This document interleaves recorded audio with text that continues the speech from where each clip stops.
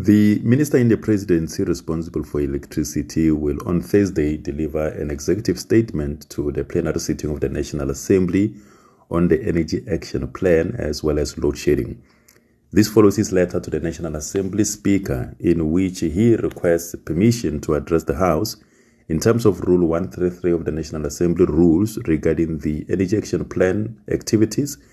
and short to medium-term interventions to limit the intensity and frequency of load shedding. The minister's focus will be on the crippling economic impact of load shedding, the performance of the installed Eskom capacity, as well as the transversal interventions to the national energy crisis. Rule 1331 provides that a cabinet member may request the speaker for an opportunity for that cabinet member or relevant deputy minister on behalf of that member to make a factual or policy statement relating to government policy, any executive action or other similar matters of which the House should be informed.